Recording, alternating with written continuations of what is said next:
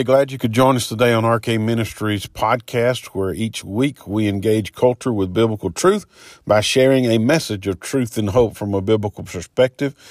Like the podcast, share the podcast, subscribe to the podcast, find us on Facebook and Twitter, and hope that you enjoy today as you join us on this episode of RK Ministries podcast. So if you have your Bible, follow me over to the Gospel of John once again.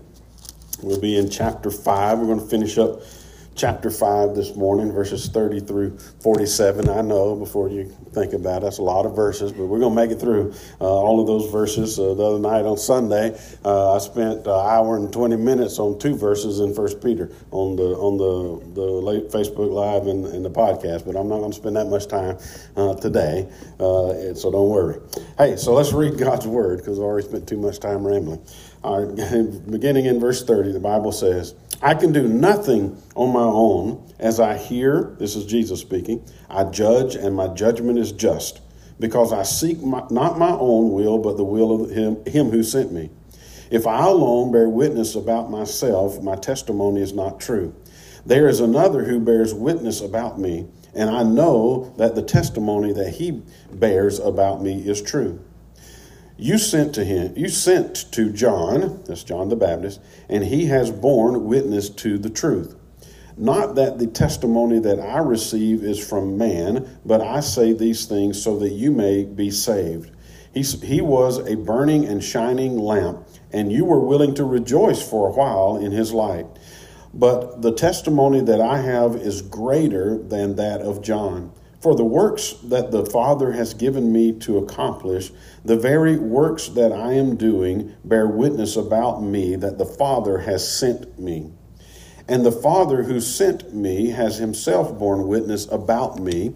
His voice you have never heard, his form you have never seen, and you do not have his word abiding in you, for you do not believe the one whom he has sent.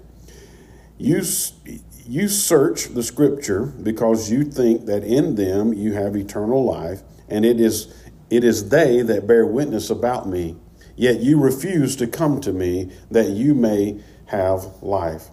I do not receive glory from people, but I know that you do not have the love of God within you.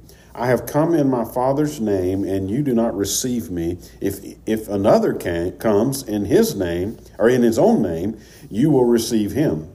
How can you believe when you receive glory from one another, and do not seek the glory that comes from the only God? Do not think that I will accuse you to the Father.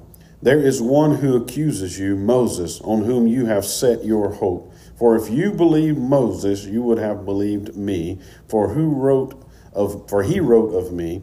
But if you do not believe his writings, how will you believe my word? Let's pray. Father, we come to you again and thank you for this day that you've given us and the privilege we have to be in your house. And just thank you, Lord, for the opportunity to ascribe to you worth and to praise your name for who you are and what you've done. Thank you, Lord, for the word that you have left us, your truth that has revealed to us your work in redemptive history. It reveals to us who you are, reveals to us the Son that you have sent on our behalf. And we pray, Lord, as we engage your word this morning, that the truth of it will be tools in the hands of the Holy Spirit to bring about sanctification in our life. It will help us understand more about you and what it is that you're doing to redeem people. And pray, Father, that it would challenge us to be more faithful to you in the cause that you've called us to. It will convict us in those areas where we lack faithfulness, in those areas where we are tempted to sinfulness, Lord, and that it would change the way we think and the way we act and the way we live. And as always, Lord, we ask that you would use this vessel to bring glory and honor to your holy name. And it's in Jesus' name that we pray. Amen. So the last time we were together, we were looking at Jesus earlier in chapter 5, defending his divinity, in essence, his authority to claim what he claims about himself and to do what it is that he is doing. And so that defense began because Jesus had healed a paralytic. He went to the pool of Bethesda, and there were many people there, and he goes to this one particular gentleman that was there, and he tells him to get up, to take up your mat, and to walk. And this man was healed. He got up, he took up his mat, and he walked. And that infuriated the religious leaders. You remember we talked about it a little bit. They were not amazed and to the point of praising God for the miraculous healing that had just taken place. They were ticked off that this man got up and took his mat and walked on the Sabbath day. And the Bible tells us that for this reason, they were persecuting Jesus because he had done these things on the Sabbath day. Well, Jesus responds to them, and Jesus doubles down, all right, and then they're going to double down. Listen in chapter 5, verses 17 and 18. But Jesus answered them, "My Father is working until now, and I am working." This was why the Jews were seeking all the more to kill him, because not only was he breaking the Sabbath, but he was even calling God his Father, making himself equal to God. And so they ramped up their disdain for Jesus from merely persecuting him to plotting out how they're going to kill him, because they understood exactly what he was saying. You know, we told you last time, there are people in this world who want to make this claim that Jesus never claimed to be God in the Scripture. Well, why is it that these Jewish religious leaders wanted to kill him? They knew exactly what he was saying. They knew exactly what he was claiming. And to them, it was the highest level of blasphemy that there was. And they were determined to rid the world of Jesus Christ because of that. Now, Jesus begins to defend himself, and he talks about, how his authority was equal to God's authority. His works were equal to God's works. So he had the authority because the Father had sent him to do these things, to say these things. And his works were equal with the Father's works because he was just doing what the Father had sent him to do. And today is the conclusion of that defense that Jesus gives. And we can kind of imagine it like this. Like we're in a courtroom, and everybody watches Law and Order, right? In Law and Order, a lot of times you'll see them, they'll get up and they'll do, not that that's the epitome of what courtrooms are about, right? But we can relate to it. They give an opening statement of some sort, then they present witnesses throughout the case, and then they give a closing argument. So that's kind of how we're going to look at this passage today. So we're going to see Jesus kind of give an opening statement. He's going to present 4 witnesses to us that he is able to do and say the things that he's able to do and say because of the validity of these witnesses. And then he's going to have a closing argument that really just kind of turns the table over onto the Jews and points the finger at these Jewish religious leaders. Anytime when I say the word Jews in this, and when John uses the term Jews, he's almost always talking about the religious leaders. So that's kind of their nomenclature as he defines them, because we know that there are a lot of Jews there. Not all of them are like these religious leaders, but these particular Jews wanted to kill Jesus. So we're going to start with verses 30 through 32 first, and we'll see Jesus' opening argument. So if you would go with me there in the Scripture. And Jesus says in this opening argument, "I can do nothing on my own. As I hear, I judge, and my judgment is just, because I seek not my own will, but the will of him who sent me."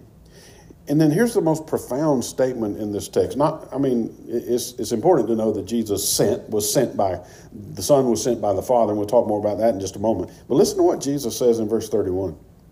"If I alone bear witness about myself, my testimony is true," is not true.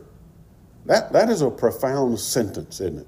Because, at least in our minds, we ought to think if there is any person on planet Earth who could bear witness on his own behalf and it be true, it would be the second person of the Trinity, right? So we have to ask ourselves the question, why is it that Jesus makes this kind of declaration? In essence, Jesus is saying, hey, rhetorical evidence is insufficient. And there are a couple things that come to mind when we think about why would Jesus make this statement? Because of all people, he ought to be able to declare evidence for himself, because he is God in the flesh. Well, there are those who believe that maybe he is looking at this from the Old Testament perspective, and Jesus was a devout Jew who was living under the Mosaic law. As a matter of fact, the Bible tells us he fulfills the law, whereas no one else could ever have done that. And in the Mosaic law, when you get over to Deuteronomy in particular, there's this aspect that the law says that you can't convict a person or bring judgment upon a person based on a single witness. You've got to have 2 or 3 witnesses, and it's upon the evidence of those 2 or 3 witnesses. Deuteronomy chapter 17, verse 6, if you look for the reference. It's upon the evidence of those 2 or 3 witnesses that you can then bring judgment upon that person. That seems like a reasonable law, doesn't it? I wouldn't want just one person to be able to stand up and say, hey, he did it, and then I go to get the death penalty, right? We want more evidence than that against our own selves in life. And so that's a legitimate ask. And so I think that's why one of the reasons God put it in there, because he is a great and awesome God. And there may be some of that going on there, but I like the way Paul Twist, he's a professor at the Master Seminary, I like the way he looks at this passage, because there's something, I think, deeper going on in what Jesus is saying. And he makes this contention that this has in mind a Trinitarian aspect. And his statement is that you can't understand who Jesus is apart from his relationship to the Father and the Spirit. And I think we see that thread throughout John. And Jesus actually uses this statement several times, even in our text today, that he was sent by the Father. And as a matter of fact, if you flipped back over, this idea of sending is important in the narrative of John. If you went over to John chapter 1 and verse 6, we see that there was a man sent by God, and his name was John. John the Apostle tells us, talking about John the Baptist. And here in verse 30, Jesus says, I seek not my own will, but the will of him who sent me. Then chapter 14, verse 26, he will see that the helper ultimately is one, the Holy Spirit, one that proceeds from or is sent from the Father and the Son to us. So this idea of sending is an important aspect in understanding who Jesus is in the narrative of the New Testament. And I think that is a very powerful point for us to make, because what do we see throughout the New Testament as it relates to redemptive history? We always see God the Father, God the Son, and God the Spirit at work in redeeming human beings. It'll become very clear to us right now. We get glimpses of the Holy Spirit working in the Gospel of John. But when we get over, I think it's John chapter 16, we're going to see the Holy Spirit's role amplified for us in bringing a people to faith in Jesus Christ. And we already see the Father. The Father is the one who is described as sending the Son. And at his baptism, Jesus' baptism, my Son in whom I am well pleased, the Father says, listen to him. And don't miss that statement, right? This idea of listening. What has Jesus already told these Jews in here? He says, hey, you hadn't heard his voice. It's not that they had never heard his voice. It's not that they've never read the scripture. The implication is you have read it, you just have not heard what God is saying. That's why you're not believing. And we're going to run into that again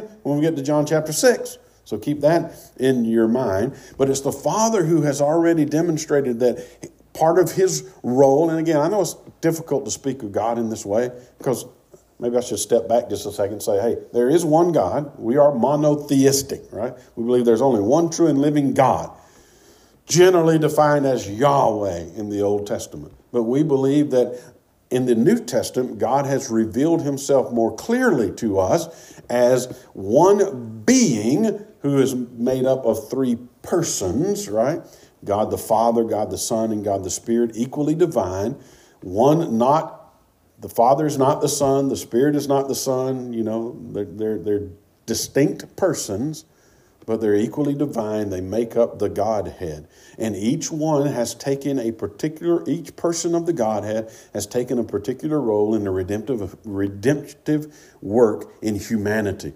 God the Father has decreed and sent the Son. The Son has humbled himself and submitted to the will of the Father as it relates to redemptive history. We see that in Philippians chapter 2, verses 5 through 11. We see here Jesus is saying, I'm not doing my own will. I'm doing the will of the Father. I'm doing what he sent me to do. And then the Holy Spirit, in that sense, as it relates to redemptive history, has a subordinate role. He does, again, what the Father and the Son send him to do in convicting and drawing men to Christ. And so it is almost impossible to understand the true nature of who Jesus is without understanding this Trinitarian connection where we have the Father, the Son, and the Spirit working together. And at this point, Jesus is making plain that it's what I'm doing, what the Father has sent me to do. And so I think that's a legitimate argument. And while there are both probably, he's giving, this is probably a bad way to describe it, he's giving the nod to the Old Testament law, the 2 or 3 witnesses, but he's also making a profound statement about, hey, this is a Trinitarian effort to bring about redemption of humanity. And so I think that that's an interesting argument that Jesus starts off with in this passage. And now we'll camp out just a minute here in verses 33 through 40, where we look at these 4 witnesses that Jesus brings. So he gives this argument, this opening statement, and now he's about to present these 4 witnesses to these Jews that they know and they have engaged with. And so it's not a lack of knowing.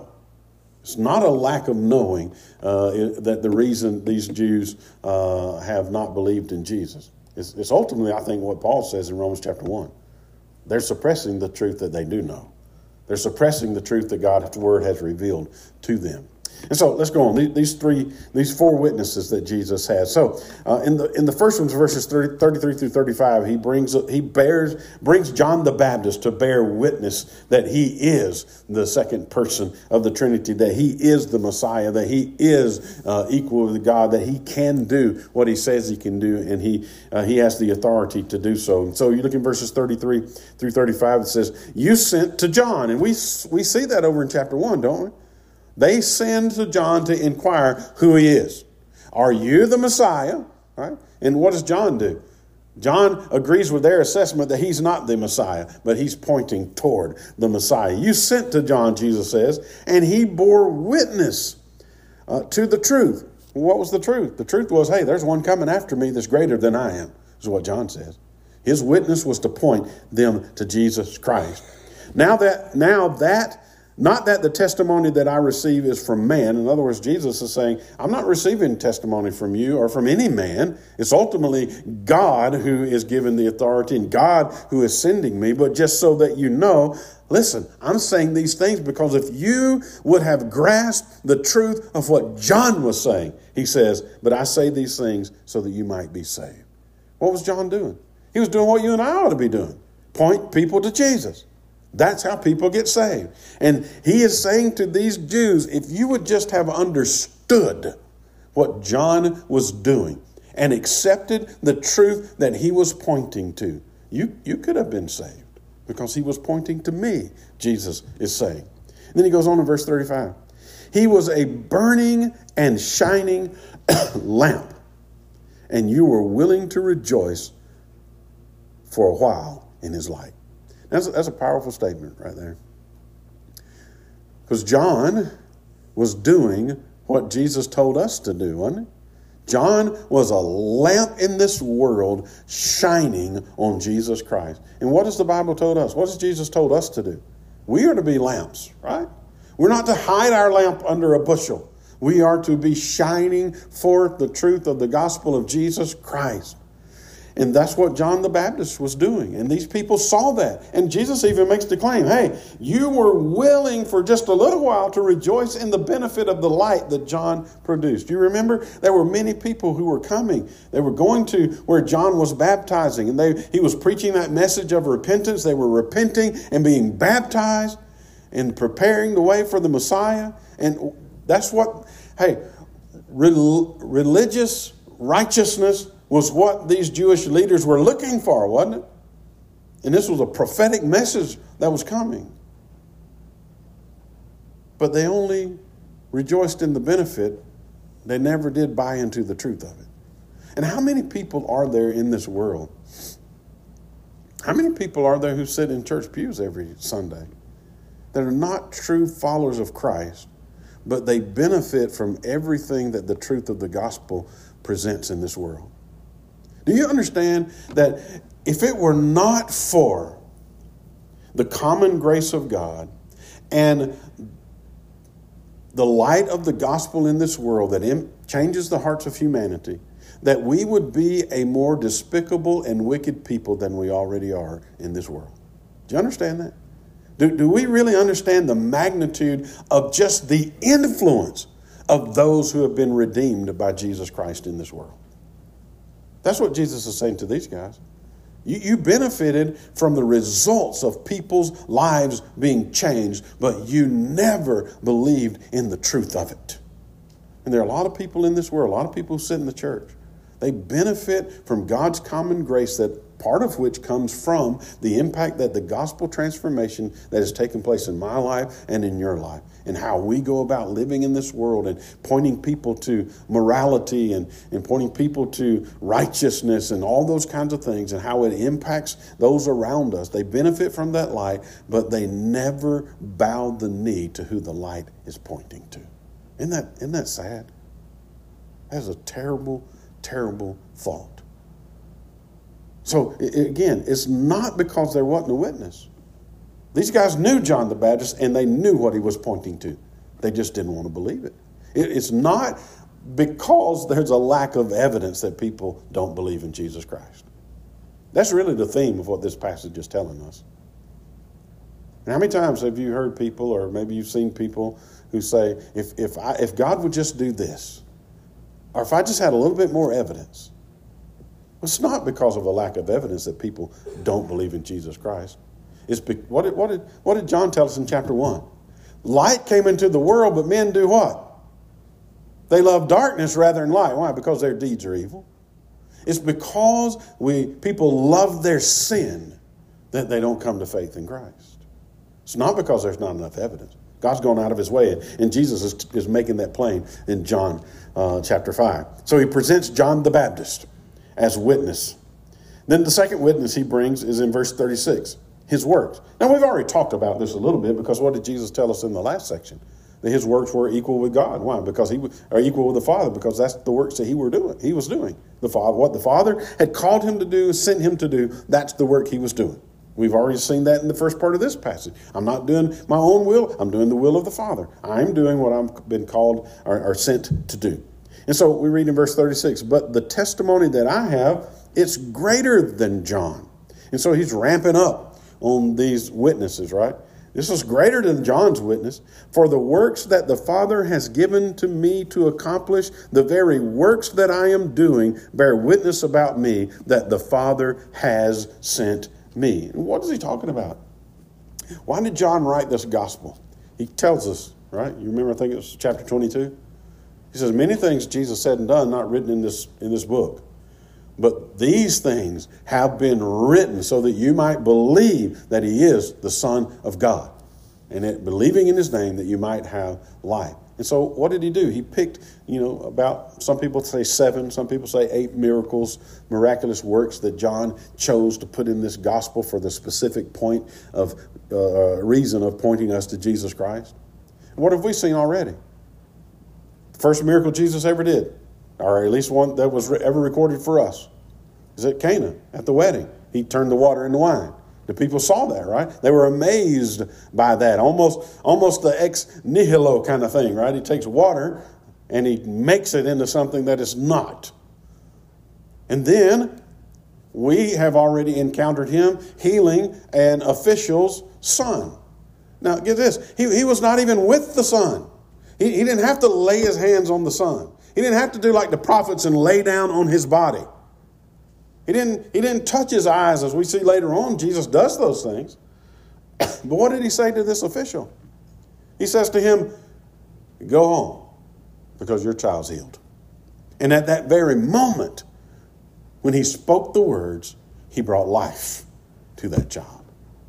If that doesn't declare to you that this is the God of creation, who has the power of life and death in his hand, I don't know what else would. That's what Jesus is talking about. These things I do are not something you see every day. And they clearly declare to you that there's something different about me. That I am who I claim to be and that I can do what I claim to do. We see him. What's this occasion we're reading about in chapter 5? He healed this paralytic. Again, he didn't touch him. He just tells the man, get up, take your mat, and walk. And what's the man do? He gets up, takes his mat, and walk. Why? Because Jesus has the power of healing in the words that he says. And that's why they're all up in a tizzy right now. And just next chapter, we're going to see Jesus take, a few little fish and a few pieces of bread and feed 5,000 people. They hadn't seen that kind of stuff before. It's reminiscent of what happened in the Exodus with the manna, when God provided for them food. How do you do those kinds of things, right? What Jesus is saying, these works are bearing witness that I am God in the flesh, that I have the authority to say the things that I'm saying and do the things that I am doing. We're also going to see in chapter 6, I think, he walks on water. We're going to get to the point where we see Jesus go up to a tomb where a man has been dead for 3 days, and Jesus says, roll back the tomb, and the people say, hey, he's been there so long, he stinks. And Jesus speaks into that tomb and says, Lazarus, come forth. And a dead man who's been dead for 3 days gets up and walks out. That's what Jesus is saying. My works bear witness to who I am. You hadn't seen this kind of stuff before. And then it mentioned all the demonic possessions that Jesus, he cast out demons, right? He walks up to them and they declare, we know who you are, and it's not our time yet. Let us go to these pigs over here. All of these things that Jesus have been doing declare to them vividly that this is from God. It's not that they don't know. And what do people always want? They always want another sign. They always want another miracle. That's why Jesus says to the folks over in Luke chapter 16. You remember rich man and Lazarus? Not the same Lazarus, but rich man and Lazarus. Lazarus goes to be in the bosom of Abraham. The rich man goes to Hades. Not because he's rich, but because he never has bowed the knee to God. He hadn't surrendered to God. And he says, hey, Father Abraham, would you send Lazarus back from the dead? Because I got 5 brothers, and I don't want them to come where I'm coming, where I've been. And surely if you send one back from the dead, they'll believe. You remember how Abraham answered him? Same way Jesus is going to answer these people at the end.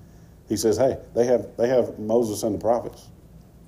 He says, yeah, I got it, but no, if they would just see this miracle, they would believe. And Abraham says to him, if they don't believe Moses and the prophets, they're not going to believe this miracle. And isn't that true? Because the greatest miracle of all time has taken place over 2,000 years ago when a man who was hung on a cross and died for the sins of humanity was placed into a tomb, and he came out 3 days later. And still people do not believe. It's not for a lack of evidence, and it's not for a lack of signs that people don't trust Christ. It's because we love our sin. That's why people don't trust Christ. And it takes a work of God in the heart of a man, in the heart of a woman, to change that in us. That's what Jesus is going to tell us ultimately. When we get to chapter 6, that's really what he's going to tell us toward the end of it. It takes the regenerative work of Christ in a man's heart and a woman's heart to change them to the point that they love the Savior more than they love their sin. All right, so that's the second witness, his works. That leads us to the third witness, the witness of his Father. Verses 37 and 38. So back in the text. And the Father who sent me. How many times have we seen that phrase in this passage already? And the Father who sent me has himself borne witness about me. And then he declares to them, his voice you have never heard. That is one of the most profound statements in this passage. And he'll make it even more clear when we get to the end. Because they have heard haven't they? They have the scripture. They've read it. They claim to be teachers of the scripture. You remember how Jesus addressed Nicodemus? He says, Nicodemus, you're a teacher of the law and you don't understand these things? What was he saying to Nicodemus? Just because you've read it, just because you've seen the words, just because you may have memorized it, doesn't mean you've actually heard what it was saying to you. And again, underline that. It's important because Jesus is going to use that again in John chapter 6. Because he says they're going to be those who are taught by God, and it's the ones who are taught and who hear that come to him. And I've told you already, when we're in Revelation, there's something to this idea in the Bible about hearing.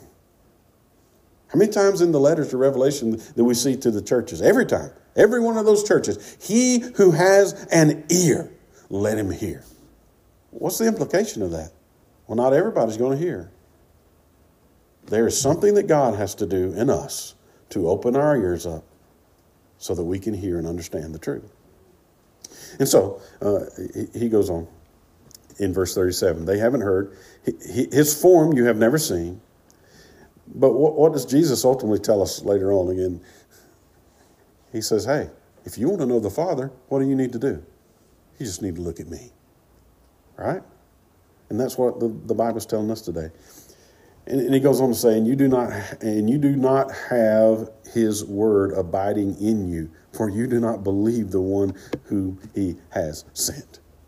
And again, he's putting this, it's like they got an open wound on their body and he's got salt on his thumb and he's rubbing it in.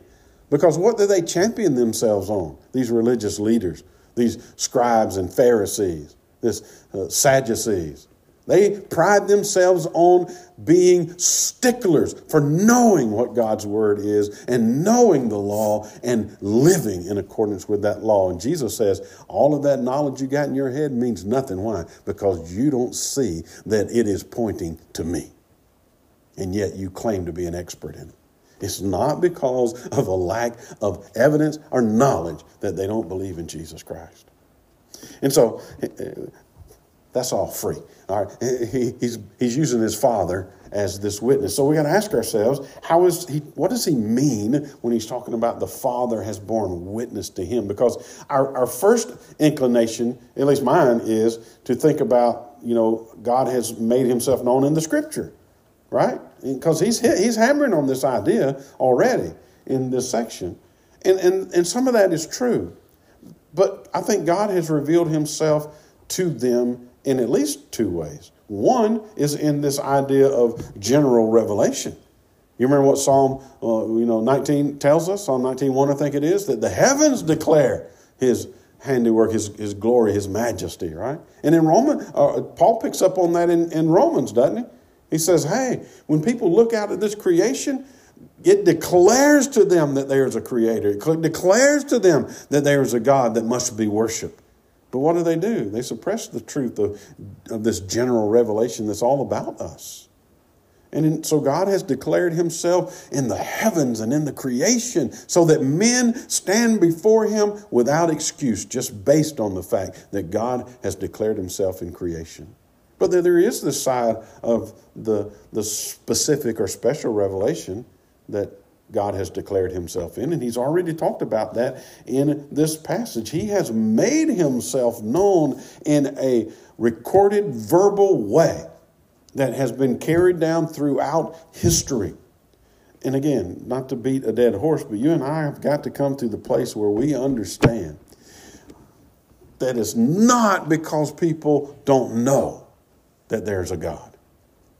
It's not because people need more evidence for God that they don't believe. It's because they love their sin. And you and I have been called to continue to shine the light of the truth of the gospel in this world and pray to the God of heaven that he would open their eyes so that they can see their sinfulness and they can see their need for a Savior and they can be changed and redeemed by Jesus Christ. And so we have the witness of John the Baptist. We have the witness of Jesus' works. We have the witness of the Father that has created all things around us, that has sent the Son. And then he finally turns to the witness of Scripture in verses 39 and 40 in an outright way. He says to them, you search the Scripture because you think that in them you have eternal life.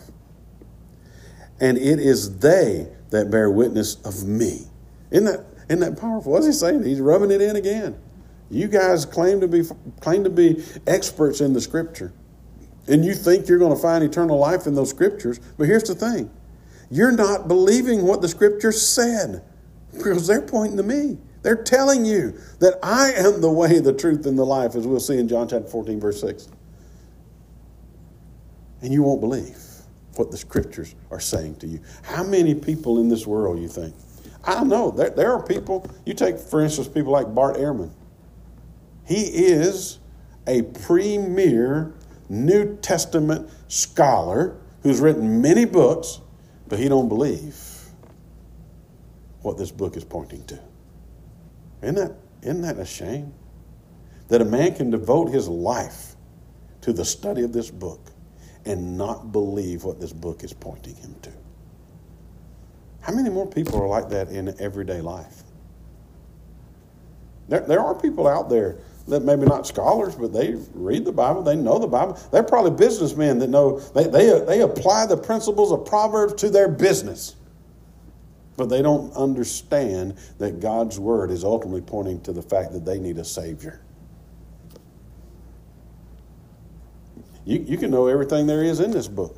You can have it memorized from cover to cover, right? And still die and go to hell if you don't bow your knee to Jesus Christ. That's what the old preachers used to say. You're 18 inches from, heaven to hell, right? Just because you have knowledge of the truth. You remember those three things we talked about?